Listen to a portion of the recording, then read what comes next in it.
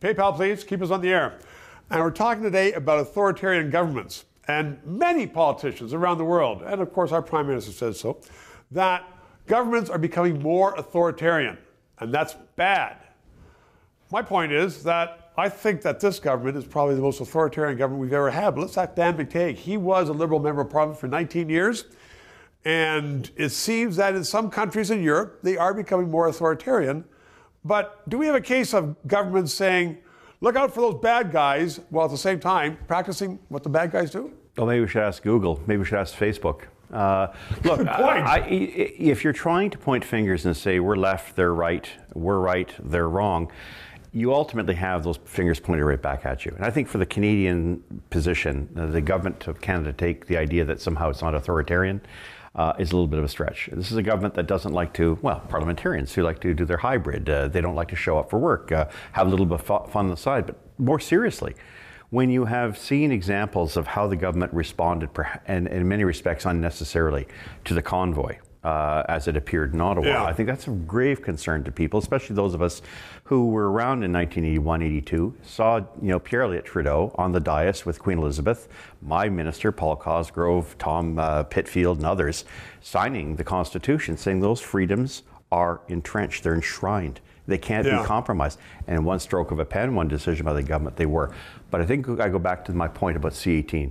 You have a heritage minister who pushed this on the belief that he could somehow get money, extort money from these very large social enterprises. And instead, now we find ourselves circumscribed in terms of providing information I think Canadians valuably need. And so for that reason, authoritarianism is a pretty tough word, but it can swing, that pendulum can swing both ways.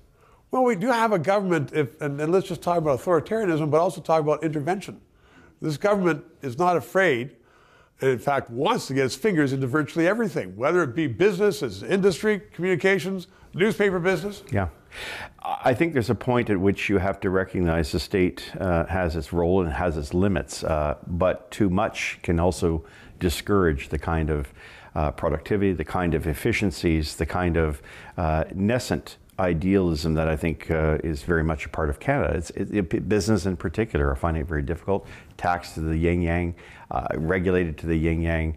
The point is, I think for a lot of people, Canadians believe very, very strongly in the idea of freedom and yet don't recognize, perhaps appropriately, just how much many of those freedoms are being eroded, not just in their own personal lives, but in the lives of those around them and who were most affected. So how does that happen if people don't know it? If you're saying that freedoms are being eroded, I believe that to be the case.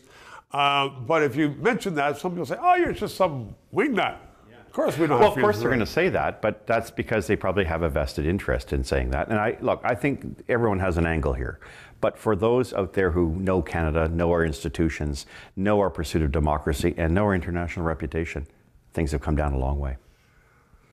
True words, never speak. 3 minutes. I know that many of you viewers are experiencing tough times with those pointless Trudeau taxes. You're watching every dollar, so are we. We run a very lean operation, which is why I'm asking this question of you now. If you know of any companies who want to advertise on this station, good people watch it, as you know, from coast to coast to coast. Please let us know. And in the meantime, please subscribe and PayPal.